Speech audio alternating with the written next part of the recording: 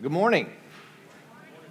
As our children wander off to their respective rooms, I would invite you to turn in your copy of Scripture to the book of Acts. We're going to begin looking at the passage that we opened up last week with Neil kind of overviewing a large section. It's Stephen and his address to the council and also the eventual stoning.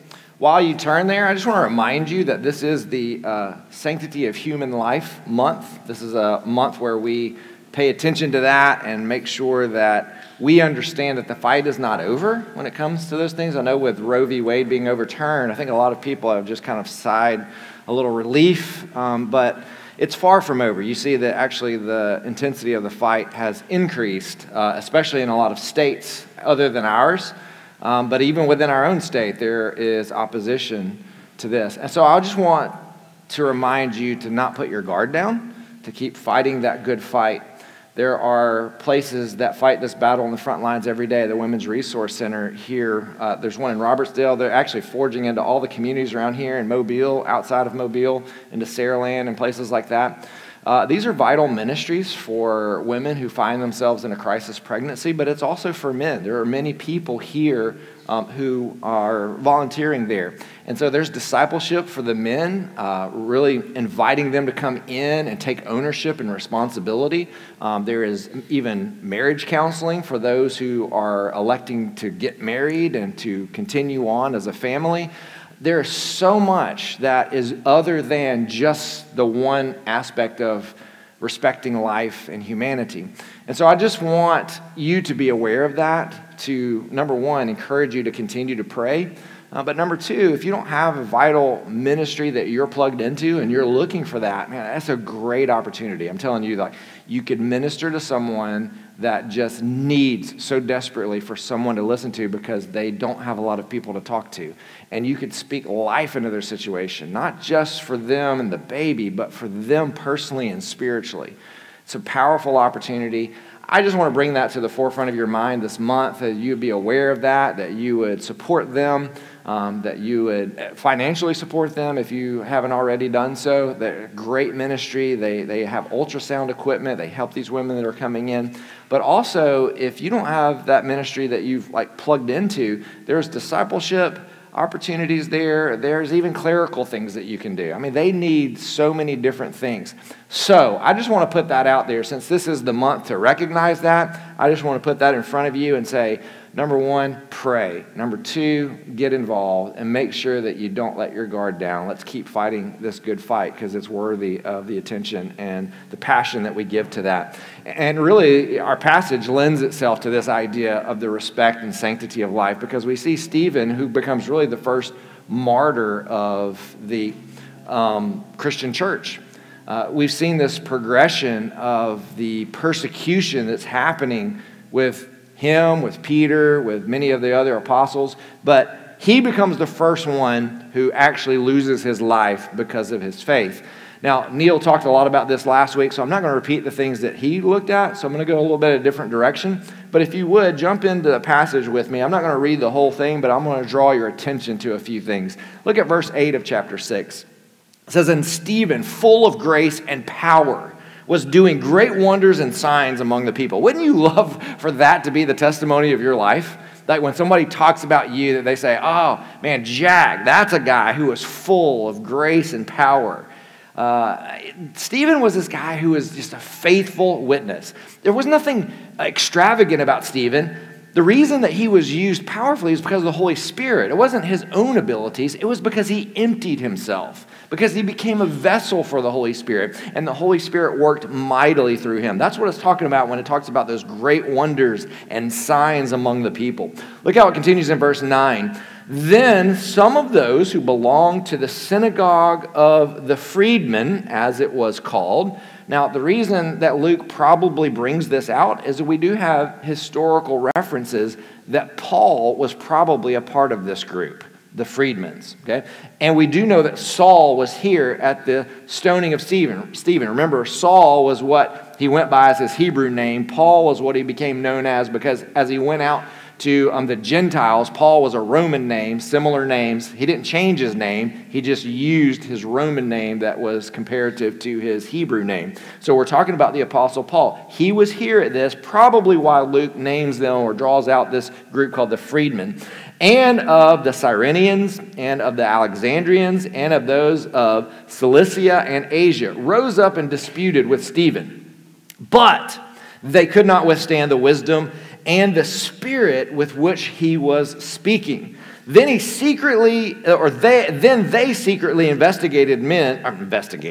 instigated men who said, "We have heard him speak blasphemous words against Moses and God." So Stephen began to speak in the power of the Spirit. Again, not because he was super intellectual, not because he was well studied. It was because he was an empty vessel that God could use. And so God gave him this power to speak clearly. The Spirit used him and spoke clearly through him. And so these people, obviously this opposition rises up against him, and they begin to accuse him of things that are not true about what he was saying. Look at verse 12. "And they stirred up the people and the elders and the scribes, and they came upon him and seized him and brought him before the council. And they set up false witnesses who said, 'This man never ceases to speak words against this holy place and the law. For we have heard him say that this Jesus of Nazareth will destroy this place and will change the customs that Moses delivered to us.'" Now, the best lie is one that sounds a lot like the truth. Now, the truth is, Stephen was saying things a lot like this, but he wasn't saying them in this manner. He was saying that Jesus Christ fulfilled the law. He was probably preaching the same thing that Jesus did, that there was no need for sacrifices anymore because Jesus was the perfect sacrifice. But that doesn't go against Scripture, because Scripture said one day the Messiah is going to come and he's going to fulfill these things. Jesus himself said, "I didn't come to destroy Torah, I've come to fulfill it to its fullest degree." So Stephen was continuing to preach these things. They took his words and turned it as if this place, when they use that term there, this place, they're talking about the temple. So they're saying Stephen is undermining the temple as being centralized to Jewish worship. Well, was he? Yeah, he was to a degree. Why? Because God no longer dwells in the temple. He dwells in the hearts of people. But this is what all the prophets of the Old Testament said was going to happen when the Messiah came. So he is preaching truth fulfilled through Jesus. They are twisting his words and saying that he's coming up against what the Scripture teaches and against what Moses teaches and against what the prophets have said as well. Look how it continues there. Verse 15, "And gazing at him, all who sat in the council saw that his face was like the face of an angel." What that means is his countenance was undeterred by their accusations. In other words, when they looked at him, they didn't see a man who was frightened. They didn't see a man who was getting angry. They didn't see a man who became super defensive. No, they saw a man who was at peace with himself and was ready to respond to the things that they said about him. Look at verse 1 of chapter 7. "And the high priest said, 'Are these things so?'" Now, I want you to notice right now that there's a lot of similarities between everything that Jesus went through in his trial and crucifixion and what Stephen is going through. Luke is intentional about this. He's been intentional about showing us when Peter preaches, he preaches the same thing that Jesus preached. When Peter heals, he does it in the same manner that Jesus healed. And now he's showing us Stephen, when he's on trial and when he faces death, he both responds and dies with the same kind of dignity and even the same kinds of words and attitudes that Jesus did. What is Luke trying to convey to us? Hey, the best life is when you live as a mirror image of Jesus. When you follow him as his disciple and you learn to live life like him. The goal of the Christian life is learn to think like God and to respond like God. That's what it means to be God-like. Not to be a God, but to be more like God in our thinking and in our action. To reflect his character and his actions and his attitude to the world around us. That's what we were created to be. Look how it continues. "And the high priest said, 'Are these things so?' And Stephen said, 'Brothers and fathers, hear me. The God of glory appeared to our father Abraham when he was in Mesopotamia before he lived in Haran.'" And I'm not going to go on and tell all of this, but basically he sets up this narrative how Abraham was promised all of these things, and taking taken out of his life that it was before meeting God and being invited in this relationship with God. And he brought him into this place and promised him all of these things. And yet Abraham never realized any of those promises. He never actually had any of the land that was promised because it wasn't going to be fulfilled until the other people come along, his descendants, of which he had none at that time. And so Luke paints this picture through Stephen preaching here that when God is at work, it doesn't often look like God's at work.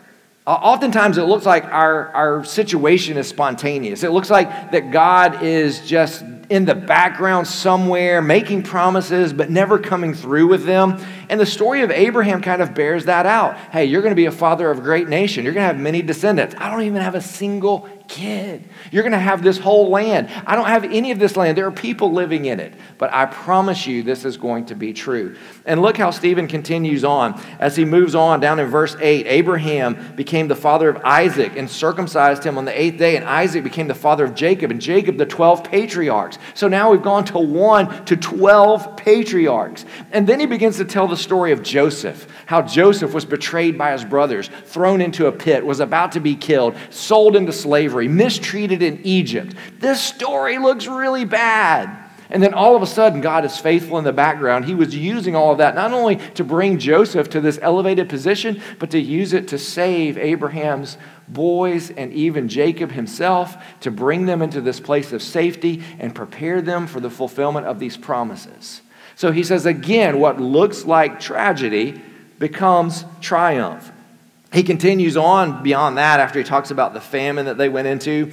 And it goes down to verse 17. But as the time of the promise drew near, which God had granted to Abraham, the people increased and multiplied in Egypt. So it talks about how they went there and there was this Pharaoh that came up that didn't know Joseph anymore. And so he then began to enslave the people, and they were enslaved for over 400 years. But after 400 years of slavery, God raises up this guy by the name of Moses, who was miraculously saved because all of the boys his age were being killed by Pharaoh. But Moses survives in these unusual circumstances, and he ends up being adopted by Pharaoh's daughter and brought into Pharaoh's house. And then one day, as he rises to this place of affluence, he realizes his people are still being mistreated, and he's connected with them. And so he defends one of them, kills an Egyptian who was abusing one of his people, and he thought he got away with it. But then the next day, he was trying to intervene with a fight with some of his own Hebrew people, and they said, "Are you going to kill us like you killed that Egyptian yesterday?" And he didn't realize, number one, that he had been found out.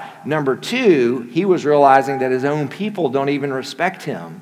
And so Moses flees for his life. He runs into the wilderness. Another tragedy, another good story gone bad, another place where it seems like God's working, and then all of a sudden the circumstances say God is a million miles away. So much potential for this guy, and yet he ends up wandering around in the wilderness for 40 years. And then after 40 years, all of a sudden, he walks by this place he's walked by probably 100 times, and there's this bush that's on fire, but yet it's not being consumed. And God begins to speak through him, and he calls him to lead the people out of Egypt. And he does that, and miraculously God brings them out. There's triumph, but then they get into the wilderness, and everything seems to fall apart again. They aren't respective of God. They don't respect the covenant that they've made with him. They want to go back to Egypt. And Stephen keeps saying, when he gets to the end of this, he says, you know what? This is the people that you've become. You're just like all of our fathers. Look at now at verse 39. All of our fathers who refused to obey Moses, but thrust him aside. And in their hearts, they turned to Egypt, saying to Aaron, "Make for us gods who will go before us." And of course, we know that's the graven image that they end up building. So they wanted to worship. They wanted to be spiritual people. They just wanted it on their own terms. They didn't want it on God's terms. And ultimately, this is the accusation that Stephen levels against the council. Look down in verse 48. Yet the Most High does not dwell in houses made by men or by hands, as the prophet says. Heaven is my throne and the earth is my footstool. What kind of house will you build for me, says the Lord? Or what is the place of my rest? Did not my hand make all these things? You stiff-necked people, uncircumcised in heart and ears, you always resist the Holy Spirit. As your fathers did, so do you. Which of the prophets did your fathers not persecute? And they killed those who announced beforehand the coming of the righteous one, whom you have now betrayed and murdered." Speaking of Jesus there. "You have received the law and that was delivered by angels, yet did not keep it." Now, when they heard these things, they were enraged and they ground their teeth at him. But he, full of the Holy Spirit, gazed into heaven and saw the glory of God and Jesus standing at the right hand of God. And he said, "Behold, I see the heavens open and the Son of Man standing at the right hand of God." But they cried out with a loud voice and stopped their ears and rushed together at him. Then they cast him out of the city and stoned him. And the witnesses laid down their garments at the feet of a young man named Saul. So this is the first time we're introduced to the Apostle Paul by the name of Saul, which is his Hebrew name. He's there at the stoning of Stephen. "And as they were stoning Stephen, he called out, 'Lord Jesus, receive my spirit.' And falling to his knees, he cried out with a loud voice, 'Lord, do not hold this sin against me.' And when he had said this, he fell asleep." So last week we looked at the overview of this entire passage. And we know that it starts off telling us a little bit about Stephen's character. He was full of faith and full of the Holy Spirit, full of great wonders and signs among the people, as it tells us in chapter 6, verse 8. I'm not sure what Stephen thought was going to be the result of this council, of this inquiry, but I can almost guarantee you that he didn't think he was going to die this day. Now, maybe it was revealed to him. I don't know. The passage doesn't tell us that, but I'm making my assumption based on this. Everything that we've been told so far, people are miraculously delivered from. Think about Peter being in prison and miraculously, where it was locked, they open up, they walk back out, they begin to proclaim back in the temple grounds the story and truth of Jesus. And like, how did these people get out? So we've seen this miraculous deliverance even under persecution. This is the first time we've seen it result in death. Do you see how the persecution is beginning to grow? Now, here's what's amazing. Even though I don't think that Stephen thought he was going to die today, isn't it amazing that he doesn't flinch in the face of the prospect of dying? You never see him change his demeanor. You never see him change his approach. You never see him change the way he's thinking or speaking to these people. The progression that we've seen thus far through the book of Acts is it starts with opposition against the message, then it grows to persecution, and then now it's blown up into full-blown murder. Stephen stays strong throughout this entire process. Last week, Neil kind of portrayed for us these three aspects that we see in this passage. Number one, that Stephen lived like Jesus. We see that he, early on in the passage a couple of weeks ago, where we looked at when they were picking people who were going to oversee the distribution of food to the widows, Stephen was one of the ones who was picked for that. Why? Because he was living like Jesus. He was reaching out to the marginalized. He was one that could be trusted. He was one that was going to oversee those who needed help. He had a heart for that. He lived like Jesus. But the second thing that we learned is that he also spoke like Jesus. I mean, the things that he says about the prophets and the thing that he says about the Old Testament and the perspectives that he has on Moses and the law and all these things is exactly the same things that Jesus was teaching. Whenever he spoke to these men of the council, he speaks as Jesus spoke before him, before he was crucified. And you know, the third thing is he ends up dying like Jesus. And there's so many similarities to the Inquisition that he goes through and then the ultimate council coming against him and certifying that he's going to die, and then his death. I mean, you think about it, even as he is expiring, he says, "Into your hands I commit my spirit." And he says, "Don't hold this against them. Forgive them of their sins. They don't know what they do." There's so many similarities between Jesus before the council, Jesus on the cross, and Jesus dying, and Stephen, that it is not a mistake. Luke wants us to see that these early men of the early church were only living out what they saw modeled by Jesus himself. And how are they able to do it? By the power of the Holy Spirit. See, one of the accusations that the council levels against Stephen is that he is speaking against and thus violating the temple. Look back at verse 13 of chapter 6. "And they set up false witnesses and said," these false witnesses made these accusations, "This man never ceases to speak words against this holy place," talking about the temple, "and the law. For we have heard him say that this Jesus of Nazareth will destroy this place and will change the customs that Moses delivered to us." Now, Luke seems to emphasize both here and in the book of Luke, the Gospel of Luke, this whole idea of decentralizing the temple. Okay, so Jesus begins this by saying the temple was for a time period, but a time was coming when the Messiah arrives that we won't need the temple anymore. So it used to be a place of God's presence. This used to be a place where you went to experience God. But Luke makes it clear that God's presence is no longer there, that God's presence is something that comes to you now. When you go back and you think about the veil that was torn in two, in the temple when Jesus died, it was torn from top to bottom as if God was tearing this. And the point was not that you are now allowed to go into the Holy of Holies. It was more the Holy of Holies was coming out to you. God was not contained inside this place anymore. He was now coming out, and he was going to begin to pursue those whose hearts were completely his. So it is God coming out and pursuing man. I think that's the picture that Luke paints for us. So Paul even continues this. Obviously, hearing this from Stephen, Paul continues to write about the decentralizing of the temple. He says that you are the temple of the Holy Spirit, that you should take care of your body because it's the temple of the Holy Spirit. Why? Because God's presence doesn't dwell in a city, in a building. It dwells in the hearts of those who are his. And so God has now come out of the temple and into the hearts of believers. Saul, who was there, later the Apostle Paul, will begin to write about this over and over and over again, reinterpreting what it means to be the temple of God. Now, there's another thing that runs through this passage, and that is the contrast between the condemnation of the crowd and the accommodations of Jesus. So the crowd is angry at Stephen because of what he says.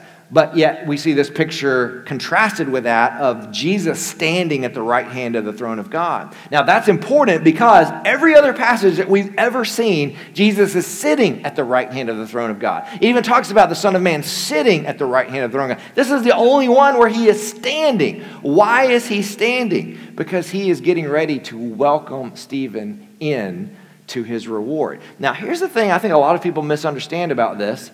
Tell me if you have this right. I used to think that the reason Jesus is standing up to receive him is because as Stephen is being stoned, he's about to impart. But that's not the case here. Stephen hasn't started the stoning yet. He hasn't even been convicted yet. They haven't even pursued that yet. They actually condemn him and begin the stoning because of this vision that he has. If you look at the passage as it unfolds, that's really what happens there. He sees this vision of Jesus standing at the right hand of the throne of God, and they are overwhelmed with this, and they shut their ears, and that's when they run after him. And the one thing that we see from this is the words of Jesus come to the front of our minds when we see what happens with Stephen here. Do you remember when Jesus says, "In this world, you will have trouble, but take comfort, I've overcome the world"? In that one statement, is Jesus not saying, hey, in this world, you're going to have situations that doesn't look like I'm in control. You're going to have situations where it looks like evil wins. You're going to have situations where it looks like darkness is powerful. But take courage. I've overcome all of this. Not I will overcome them, not I'm going to, I have overcome them.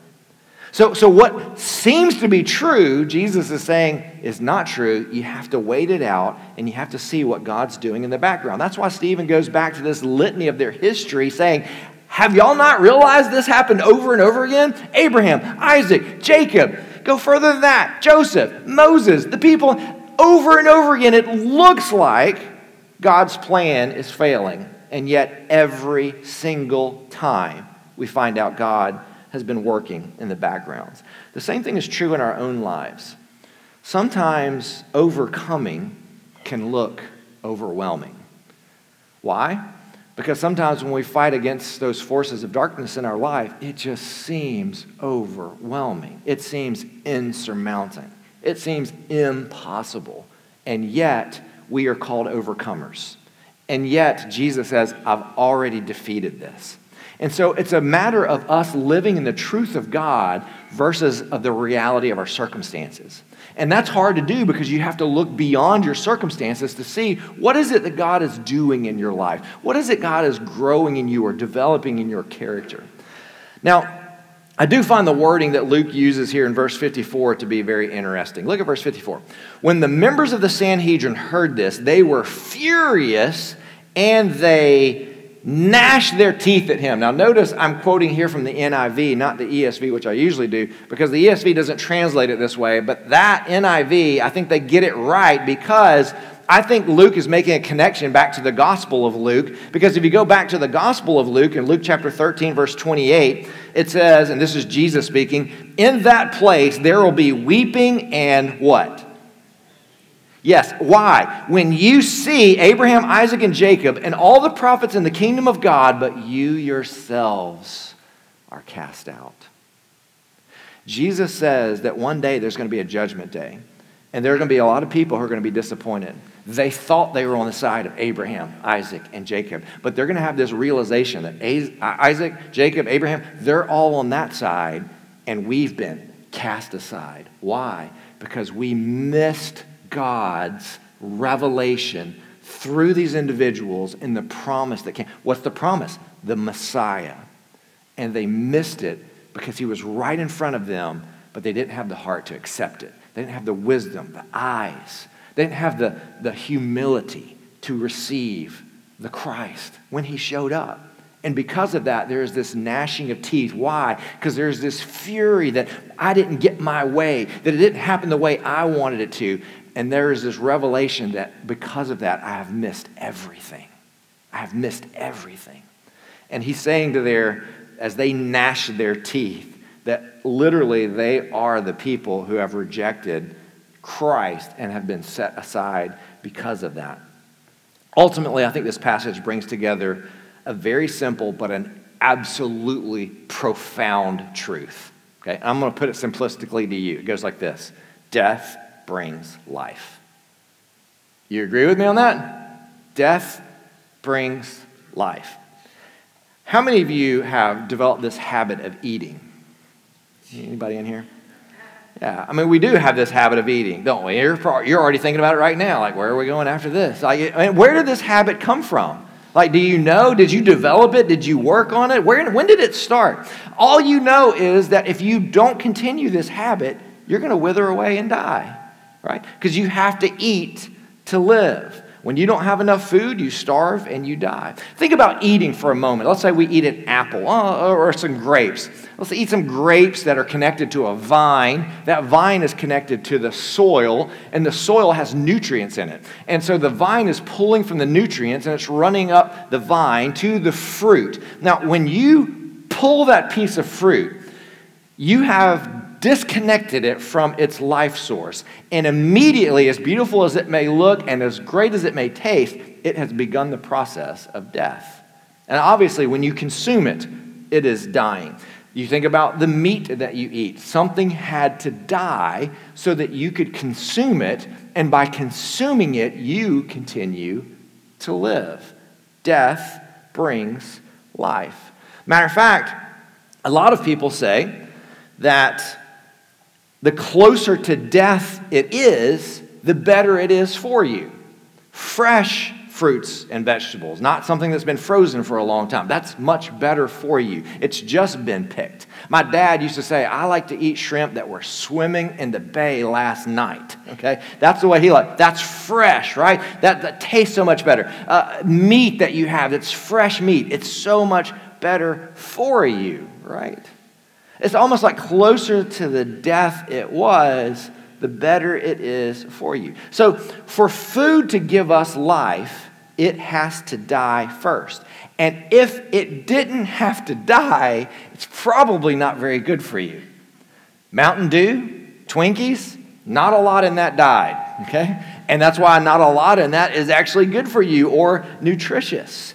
The closer to death it is, the better it is for you. It's like their deadness gives you life. But not only is this true nutritionally, it's also true environmentally. The dirt is eaten by the worms, the worm is eaten by the bird, and then the cat eats the bird, and then the cat dies, and its body lays there in the dirt, and it decays and decomposes, and then the great-grandchildren of that worm end up eating that cat. And that's the circle of life. Like, we could all sing it right now, right? But the truth is, we know that to be true. Like, our ecosystem depends on this process that's continually going. And it's built on this principle that death brings life. I remember as a kid, my dad used to love planting things. He grew beans, and when we finally got like 2 acres of land, I remember it was almost like a farm we had in the backyard, like rows of corn and beans and all these different kinds of things. He would experiment with everything. And I remember even as a young child working with that, and I would go out there and help him. Of course, he'd have all this stuff, and I'm getting old enough where I'm reading things, getting a little more interested. And I was like, Dad, I'm like digging in it, like, Dad, what's manure?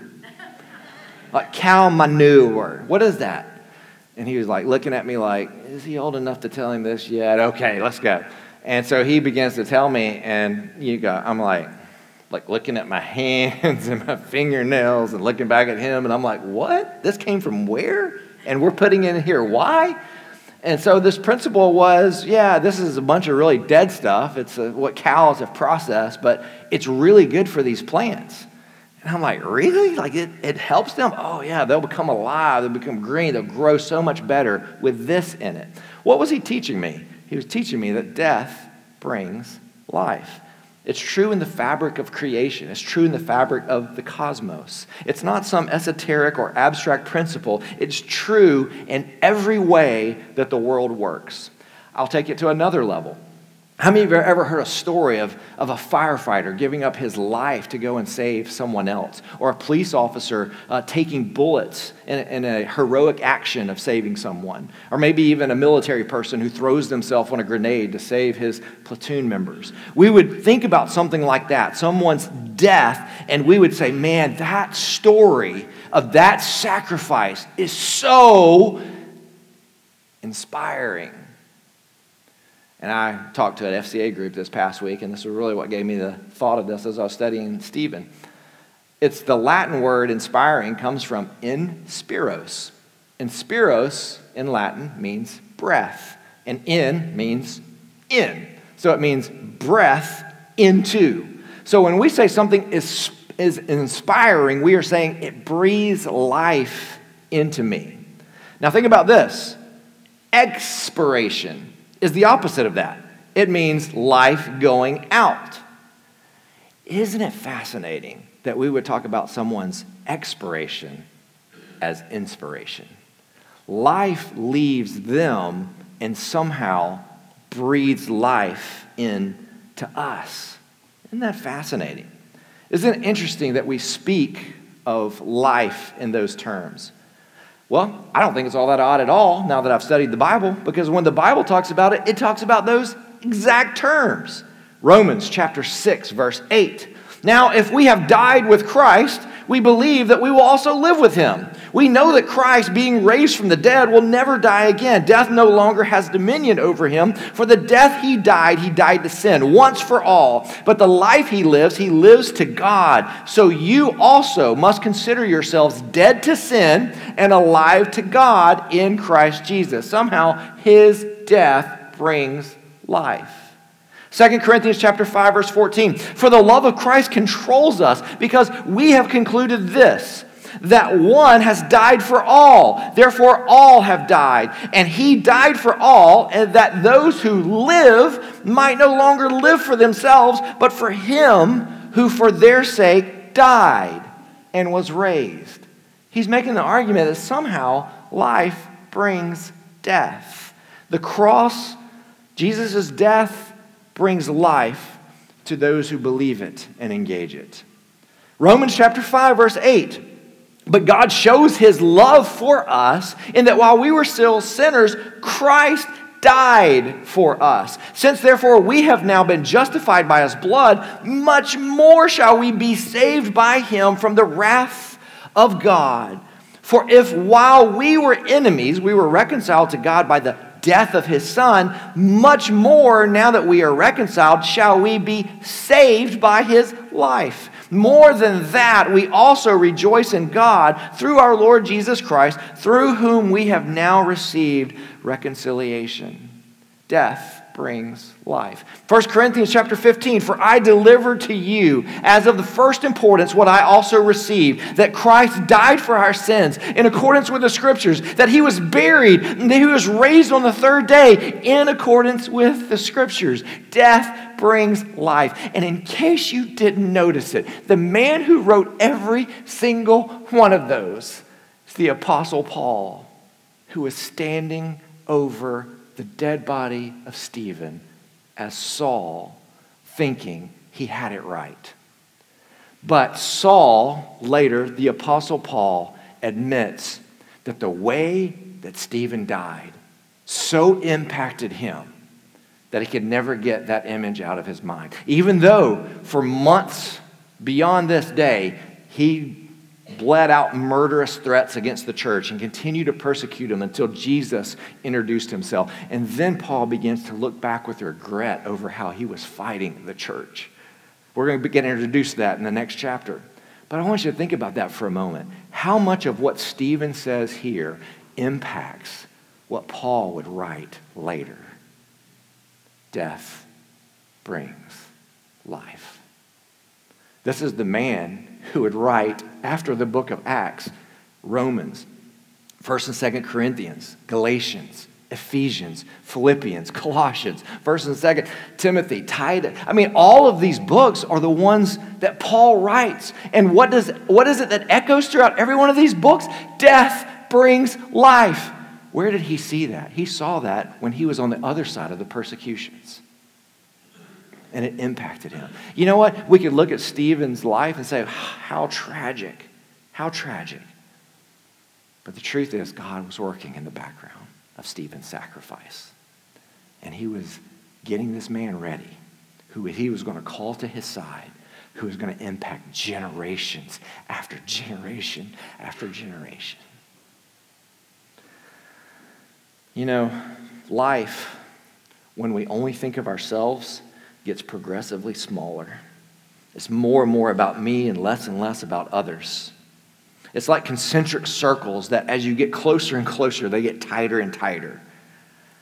But if you're living for others, now I'm not living for myself anymore. I'm living for those who are outside of myself. People who have a self-centered worldview, their world is consistently and constantly shrinking. But those who live for the kingdom of God, they're focused outside of themselves. They're focused on others. They've made a commitment to live for something bigger than themselves. They're constantly laying down their lives for the sake of others. Their world is getting bigger and bigger and bigger. All of a sudden, my life is not about me. It's about you. And it's about you. And it's about you. And I'm not focused on myself anymore. That's why someone who is dialed into Jesus is more open-minded and more free, and their worldview is so much bigger. I don't mean open-minded in the sense they're welcoming any philosophy or theology. I mean they haven't put God in a box. They don't look at a situation and say, God has left me. God has not been faithful. God has not been good. They look and go, I don't know what God's doing, but I know he's always working in the background. I can't wait to see the order he brings to this chaos. They never put God in a box. What's fascinating is the way to articulate what it means to really live. You see, when somebody has served you and denied themselves in the process of serving you, that's the cross, whether you realize it or not. Have you ever seen somebody that has done something so sacrificial for someone else, you just thought to yourself, man, that is so beautiful.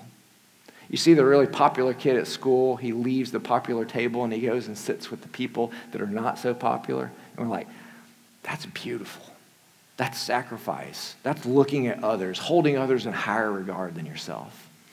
When you see the husband that sacrifices for the wife, or the wife who sacrifices for her children, or the brothers and sisters that sacrifice for one another, you look back and you go, wow, they could have made a selfish decision and nobody would have said a thing. But they walked across that, denied themselves, and put someone else's interest higher than their own. Wow, that's beautiful. Maybe you're not really affirming that person. Maybe you're affirming the cross. Because God has put eternity on the hearts of men.